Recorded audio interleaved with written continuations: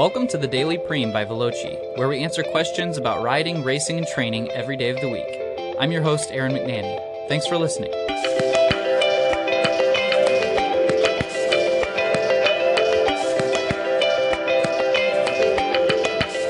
Hey everyone, welcome back to the Daily Preem. The question of the day is, what is the best way to track body metrics? Body metrics I would count as your body weight, your percent body fat, your BMI, everything from your heart rate, so resting heart rate. You could even go as crazy as like heart rate variability, which is HRV, hydration levels, bone mass, etc. A lot of this can be measured with one of those smart scales that you can buy, Amazon, REI, you name it. You can get them for anywhere between $40 at Walmart to some of the top end ones like Withings and Fitbit or Nokia. They'll have some for $200, and it's basically like a functionality thing and a connectivity thing. So first of all, why are these important to track? Well, especially if you would consider yourself an athlete, or even if you just are fitness minded and trying to lose some weight or gain some weight, maybe gain some muscle mass or lower your blood pressure, or whatever it is, like you need to be aware of your body and changes in your body. And a lot of this stuff is sort of scientific, so you want to be a little bit methodical with how you're doing this, but it's going to allow you to see into changes in your body a little bit more. You're going to be able to find correlations between, like, oh, hey, I was feeling really bad this one day and I thought I was going to get sick, but then I didn't. And then you relate that to your hydration levels and your sleep. I forgot to add that sleep is an important metric to be tracking or to consider tracking. So you can make a lot of connections here.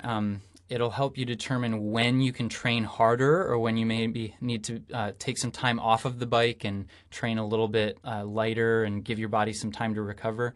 So, obviously it's really important to keep an eye on this stuff and to be as aware as possible. And then also, if you're not tracking it, you are susceptible to your own perceptions. So you may think to yourself like, oh man, I wasn't feeling very well. I must be in a training hole or something. Well, that's your perception, but maybe if you were tracking the whole thing, maybe you're not in a training hole. Maybe you just didn't sleep well the past 4 nights, or maybe you weren't drinking enough water over the last couple of days. It just allows you to be a lot more objective and with your life and with your fitness, and that's going to increase your efficiency, and it's going to benefit all of that time that you're spending on your sport. So, a couple of tips on this. Like I said, you need to be thinking like a scientist. So consider all of the variables and try to keep all of the variables the same except for the day. So what I mean is time of day, that's a variable, right? So you don't want to change that variable. You want that variable to stay the same. So you should pick a time during the day that every day you're going to measure yourself on that at that time. Maybe in the morning. That's when I do it. I'll wake up in the morning, I go to the bathroom, and then I step out on the scale. And that's just my routine. It's what I do every morning. So I know that variable is going to stay the same. The only variable that will change is the day. Same with hydration. Same with your heart rate. Don't run down the stairs and then run up the stairs and then measure your resting heart rate and expect for it not to be some crazy outlier number. You want to be consistent, and you also want to be doing this every day. A lot of people, especially when they're trying to lose weight, they tend to pick and choose what days they weigh themselves. So, oh man, I had that huge meal last night, so maybe I just won't weigh myself today because I know it's not going to be accurate, obviously.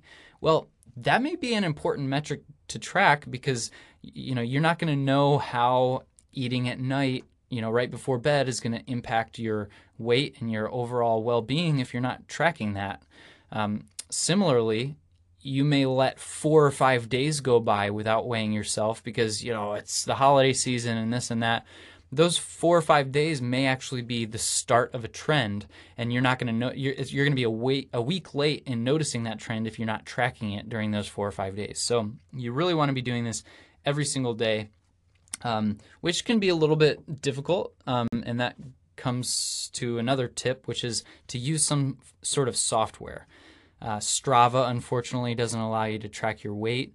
Training Peaks, they have a really good weight tracking software, and their API is connected into a couple of other mainstream softwares you can use, such as Apple Health. I don't know if Android has one. Garmin Connect, I believe you can track some body metrics on there. There's a number of apps that you can use, but find the one that is right for you. I use the Nokia app, which was formerly Withings. I use the Nokia app with my scale, and that automatically transfers to Training Peaks, and it just is constantly being updated every single day.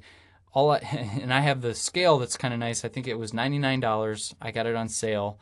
You step on it, it automatically transfers that data to my cell phone, and my cell phone automatically transfers that data to Training Peaks. It's seamless. I don't have to do anything, and it really breaks down those barriers for me stepping on the scale every day. I don't have to think about it. I don't have to, it's not like a huge thing for me to have to overcome every morning. I just step on the scale.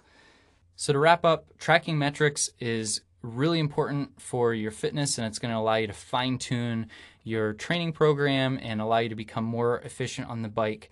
You want to be consistent in thinking like a scientist, making sure that you keep as many variables the same as possible, reducing the amount of fluctuations in, whether you take a drink before you step on the scale or go to the bathroom before you step on the scale, or, don't go back and forth on the day.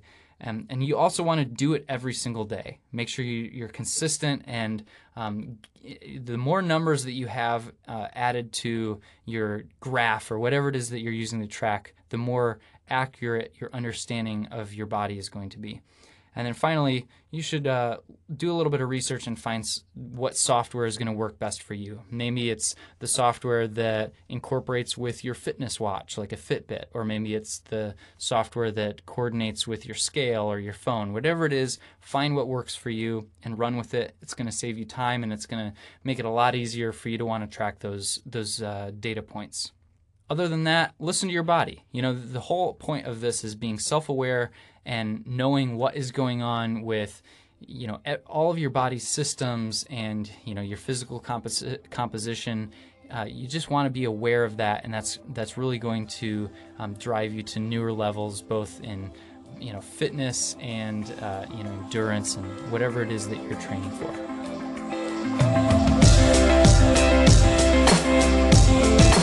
Thanks for listening to today's Daily Preem. If you have a question you'd like to have answered, DM me on Facebook, Instagram, or Twitter. And if you enjoyed the podcast, head over to iTunes and subscribe. I'll see you back here tomorrow.